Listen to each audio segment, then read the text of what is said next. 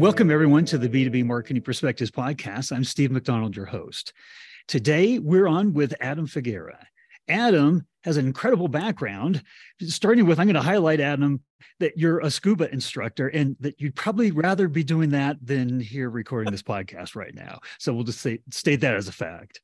But Adam has been running marketing teams for the last 15 years across EdTech, MarTech, FinTech, you name it, and has a really interesting perspective on how to develop and foster teams. Not only the marketing team, but Adam has a perspective that marketing and sales are actually one team. So this idea of us versus them, sales enablement, it's different when we're all working together as one.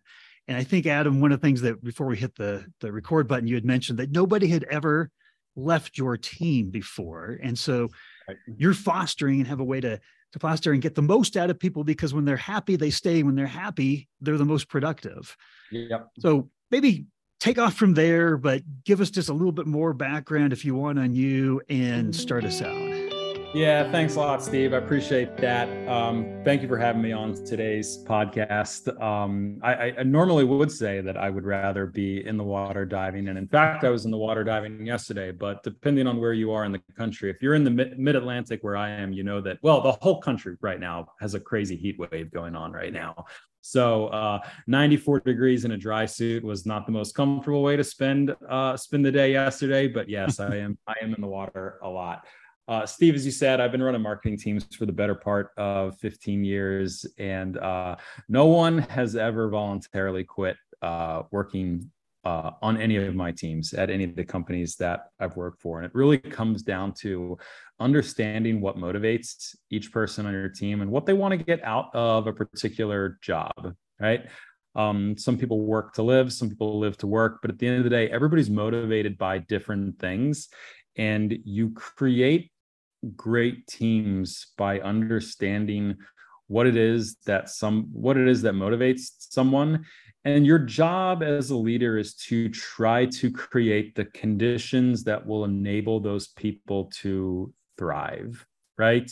And so if somebody wants a particular amount of flexibility in their careers, in their job, if you can give that to them, you will make them more productive and happy and successful for the organization. If somebody wants to get to a particular title or level within the organization, you set out the path that enables them to get there, and that motivates them and gets them to work harder and be more productive for the organization. So it's a lot of not so much talking and dictating, but listening and working collaboratively with the members of your team, so that they can be successful for the org and they can be successful for you and for themselves. Now, that sounds fantastic, right? I've never met a marketing leader that had more time in the day than they needed, right? And you're talking now about spending time with people and, understanding their needs and assessing and checking in. But what you're finding is that reaped rewards. And you used a term that I didn't write down. We were talking earlier about, how much more productive that they are and how much happier they are. I mean, give us some kind of a sense for that. Like how much time you have to extra time over and above being an incredible marketing and sales leader, but how much time that takes, but what rewards come out of that? So there's obviously, I'm going to sort of answer your question, I think, in a roundabout sort of way. I mean, as the leader of a team, you sort of got to decide what your leadership philosophy is, right? Do you lead from the front? Do you lead from behind? Right? Are you a dictator? And I hate to use that term, but there are dictatorial, marketing leaders out there. My style is leading from behind, which specifically means, what does that mean, right? Is that just, a catchphrase? But what does it mean? It means that for my teams, I will lay out what the goals and objectives are, what it is that we need to achieve as a team. I'll go one step further, which is I will set the guardrails meaning, we have to stay within, these boundaries. But beyond that, I provide the space and flexibility to the people on my team to be creative and figure out the best way to do it. And I consider myself at that point a tutor, right? I'll answer questions, I'll provide guidance, I'll provide recommendations, but treat it just as one person's recommendation, not your boss or your manager, but give people that space, give them that flexibility, and let them be creative. And when you do that, what I think you'll find is that you're unleashing productivity across your team, because people feel a vested interest in the outcomes of their projects. They were empowered. It's their work. It's their name that's going, on it. And there's no need to micromanage at that point. And it takes a certain quality in the leader of the team to say, even though I would have done this particular task or project differently, it doesn't make my way better. And if you create that sort of psychological safety on the team, and that's really what it's about. That's what we're talking about, is psychological safety for a team. You unleash productivity for them. And so I find, not only do I have the time to have those interactions and those meetings and those one-on-ones with the people on my team, I think it's actually the best way to spend my time. So I like a term that you just said there, psychological safety, because we've all worked for the micromanager. We've all worked for the person that this is the way that it's done, right? And you feel like there's no room for creativity. And so what you end up doing is you kind of crawl back into your cave and you survive and you just execute, right? Where in marketing, if there's ever a career path that we all got into, was because we wanted to be creative, right? Yep. We wanted to be around creativity. And so what you're saying is the opposite of stifling creativity is you're letting people say, I have ideas that matter. Yep. And you're going to expect that they have those ideas. That's what I'm hearing from you. If that's absolutely. If I demand anything, I demand that they have those ideas, right? And the other thing that comes into play, Steve, is, the leader has to accept, and I think most of the people listening to this podcast will agree, because we're all marketers, right? The leader has to accept that not every idea is going to pan out. Not every idea is going to work, and you got to accept that. You got to have a culture of experimentation. You have to have a culture that embraces, even celebrates, failure. That is what keeps a high level of creativity, on the team. Because as soon as you start, that idea is dumb. We tried that before at my last company. It didn't work. Here's why. As soon as you stifle creativity like that, you're not just stifling it on that particular task or project. You're stifling the entire person, right? And you're not going to get great ideas out of them before. You're not going to get that experimentation. You're not going to get that culture of embracing failure. And the worst thing that you can do on a marketing team, right? Because marketers are they are naturally creative people. The worst thing that you can do on a marketing team is micromanage, because it is the number one destroyer of productivity. You will get the bare minimum out of people, because the extreme end of this is people won't do anything at all, because there's no point. There's no point. Unless the manager tells them what to do and how to do it, they don't work. Right. And so now the job of the team leader at that point is literally, if you have a team of 5 people working 40 hours a week, to somehow come up with, 300 hours of work for everyone. I'm not good at math, by the way. Coming up with that amount of work for people, because that's the way that you're running a team. So I create cultures of, creativity, right? Create courageous creativity is a term that somebody else used. I didn't come up with that, to be clear. But create courageous creativity, embracing, failure, and letting people do things a different way, even if you, the leader, would do them some other way. You get massive amounts of productivity. If on those rare occasions you do need to ask somebody, hey, like, I realize I'm calling you late. It's 8 p.m., but we have a little bit of a fire drill. We've got to get this done before. They're happy to do it, Yeah. right? Because they have that trust, and that relationship, on the team. And I think, to sort of sum it up, yeah, go ahead. Well, what I wanted to do is, because part of our pre-conversation we had here was that creativity and how it gets applied, right? And one of the things that I wanted you to explain a little bit more was that your perspective is that absolutely it's not about MQLs. It's not about throwing MQLs over the wall, jobs done. But it's about deeply, deeply working into the pipeline with sales. Yep. And being creative on that. And that team that you've now talked about and fostering that is highly creative and highly productive, and having a big portion of what that team is doing is working with sales. Tell us a little bit about that, if you could. Yeah. So earlier in my career, one of my mentors said, and I've never forgotten it. My mentor said, a salesperson will behave however you pay them to behave. Right. So if that person's goal, if the goal was closed won deals, if it was, if it was the length of the deal cycle, whatever it was, however they were compensated was what they were going to optimize for in their activity stream. But the reality is true for marketers as well.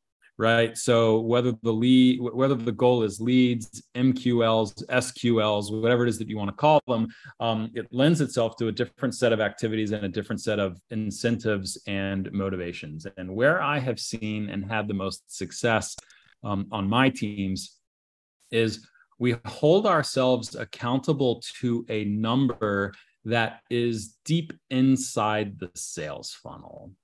Right. So gone are the days, we sort of talked about this earlier, but gone are the days of washing our hands with an MQL number and saying, I've done my job. It's yours, sales team, have at it. It ultimately creates two teams, sales and marketing, that are actually at odds with each other and to a degree in competition with each other. And success doesn't take place, right? Leads don't get proper, handling, proper, follow-up, which creates this sort of vicious, cycle, right? Of, nobody following up on marketing leads, and marketing looking at sales saying, you guys, what are you guys doing? If only you followed up on our leads, you'd be hitting your numbers. And the sales team looking at marketing saying, well, if only you gave us better leads, right? We would do a better job with them. If you make yourself accountable deeper, in the funnel, it creates a natural alignment between sales and marketing. And so most recently what I've been doing, but I've done it more than once, but most recently what I've been doing is holding the marketing team accountable for, what we call the SQO, sales qualified opportunities. Now that's a term that goes by it has a different acronym and a different name at different organizations, but ultimately what it means is there's probably at least 2 conversations that have happened with someone in sales before a lead gets the designation of SQO. And if the marketing team is actually tied to that number, then it necessitates a better, healthier, more productive relationship with sales. Meaning specifically, right? And let's get specific. It's making sure that leads are contacted quickly in a timely manner. It's making sure that the quality of the outreach sequence is high, that it has the right touches, that it has the right types of touches, that marketing has had its eyes on the emails and scripts that are used, and it's keeping tabs on, has a meeting with this particular lead been set? Okay, I see that it was set for yesterday. Did it happen? If it didn't happen, why? Has a follow-up, has it been rescheduled, right? If not, why? What have we waited? Why have we waited to get back to this prospect to try to schedule, to try to reschedule the meeting? Oh, if the person's blown us off for 2 to 3 times, okay, let's go back to the drawing board. What is it that we can do? Or why is it that we think they're blowing us off in the first place? Is there a different message that we can send, right? But it's creating those closed feedback loops with sales that lead to much, much higher numbers, right? Because you've got 2 teams that are working in concert instead of at opposition to each other. And how do you work that closely? I mean, you're talking about data that's in the CRM or in the head of the salesperson, right? That usually a marketing person doesn't know information like, when was the next meeting scheduled? Did it happen? It didn't. When was the next outreach? Like, this is very highly detailed information. Yep. How are you working closely? How does that work inside of your teams? I tell my marketing teams to think of themselves as air traffic controllers. So the job of an air traffic controller is at any given time to know where the planes are at the airport, who's on the runway, who's on the ramps, who's getting ready to be pushed back from the gate, who needs a tow into the gate, who's been stuck for 4 hours, right, sitting there because because the terminal is jammed or clogged. But it's the responsibility of air traffic control to know where every plane is at every moment. And you can, for the marketer, the equivalent of the plane is the lead. Know where they are, right? The term that we use for it is follow your lead, right? Your lead, the download that you got on a particular form doesn't matter at all. Let's be clear about this for a second. Your lead doesn't matter at all if it didn't become closed-won business. Because anything short of closed-won business, it really didn't do anything for the organization. All there is a cost tied to it. So you have every incentive in the world to follow your lead through the funnel as much as possible to bring those leads across the finish line into closed-won status. I mean, at the end of the day, the ultimate thing that marketing wants to report on to the organization is sourced revenue and influenced revenue. So sourced revenue being, revenue leads that came directly through, a marketing activity with the lead form in an event, whatever it is.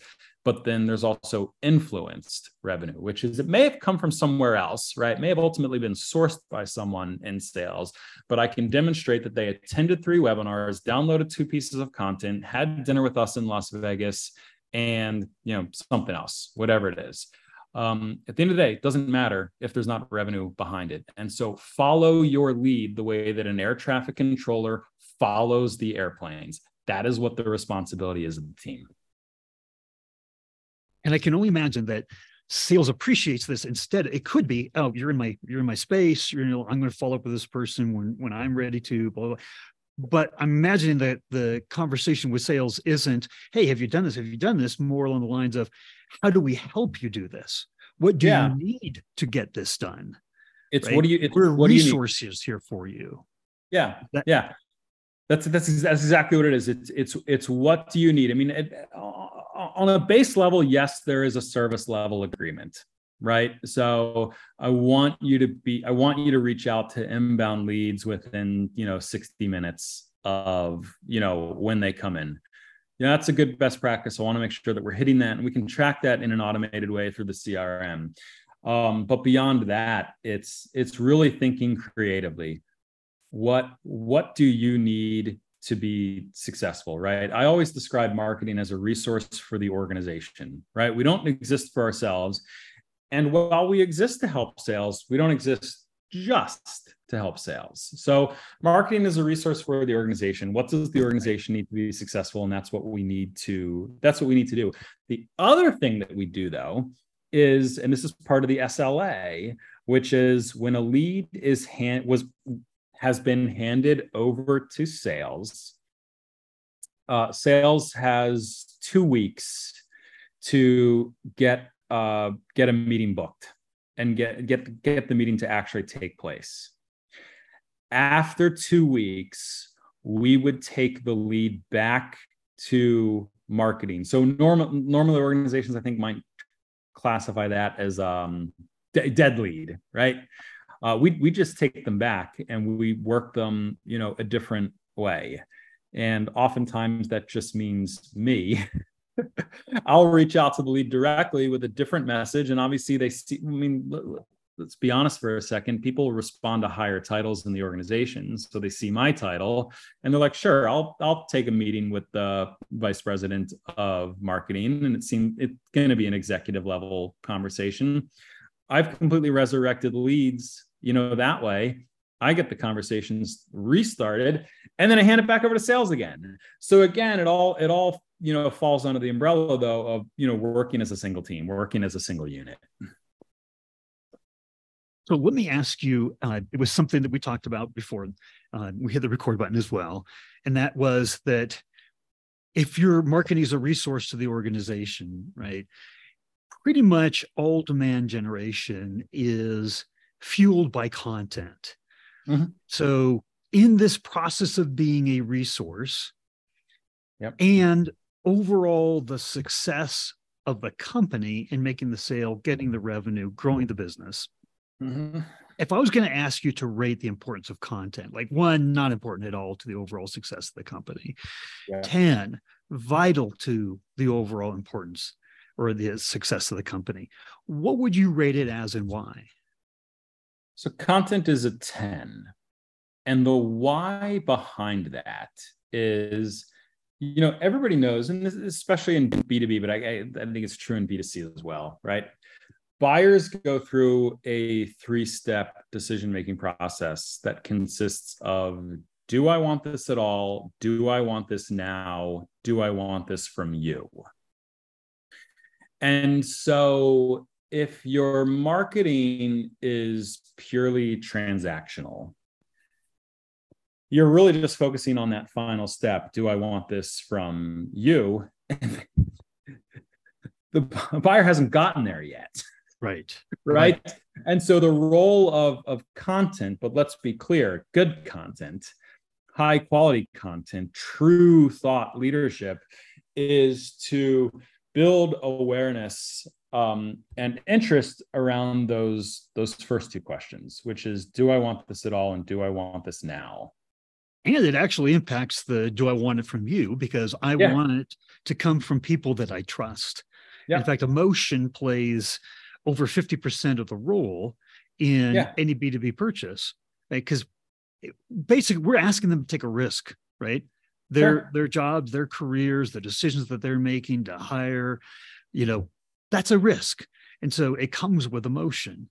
But let me ask you one last question here, because I have a feeling we could go on all afternoon. But if I were to ask you what you would want the takeaway from this conversation to be for our listeners, what would you want them to remember? Every activity in marketing ought to be measured in terms of sales. So for example, and you were just asking a second ago about, the importance of content marketing. We've all talked to content marketers before. Well, let's talk about your goals as a content marketer. Well, I'm going to do 4 blog posts per month. I'm going to do 3 ebooks, and I'm going to do 2 webinars. That does not matter, right? We ought to be thinking about this in terms of, I'm going to write 1 white paper and it's going to generate 17 sales qualified opportunities for the business. Okay, now we're getting somewhere, right? Because there's something real behind it. It's not about the number of assets that you produce. It's about what it's doing for the business. And if I force you to think in terms of something like sales qualified opportunities, it's probably going to force you to think a different way about the types of content that you write, the quality that you put into it, the research that you put into it, right? And so forth. At the end of the day, if it's not moving the needle in terms of sales, you were probably better off not doing it at all. And that's the hard part, right? So lots of companies these days, and you had mentioned this, they have a content person or they have a content team, right? So the idea of producing content, everybody's producing content right now.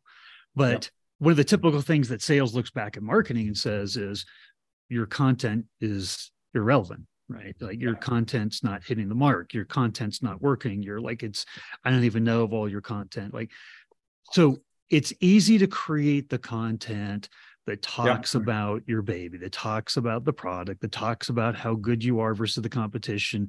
And that's really important stuff at the right stage. Do I want to buy from you? Right. But you just talked about the other two questions, right? That we got to get into the buying process earlier on, because it's getting longer and longer. The bigger is the percentage of buyers going through their decision-making process before ever even wanting to talk to a salesperson. Yep. So what that means is they're researching content. We need better content. Everybody's producing content. Oh, we even need to be producing better content.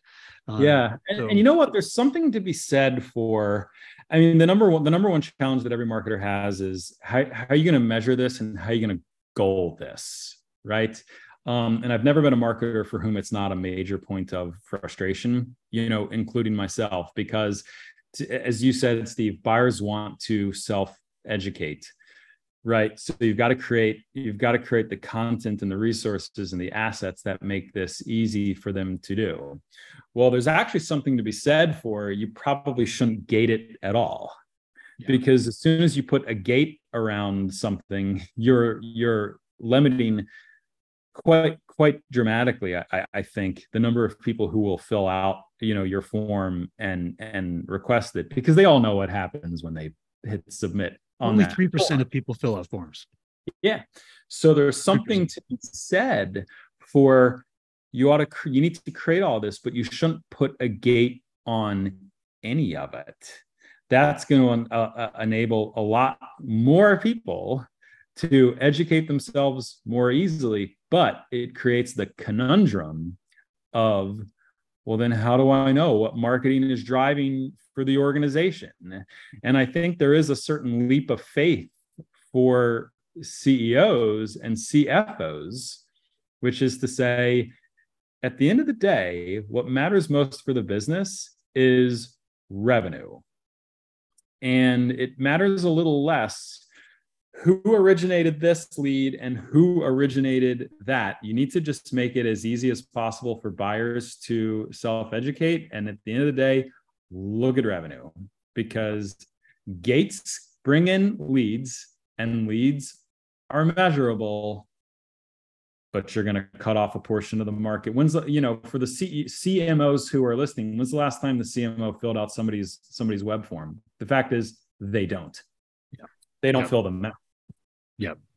It's so true. We're driven by the MQL. We're driven by the form fill, right? Adam, I have to tell you, this has been enlightening. I love the approach that you take on building the team and inspiring creativity, and then focusing that creativity down funnel.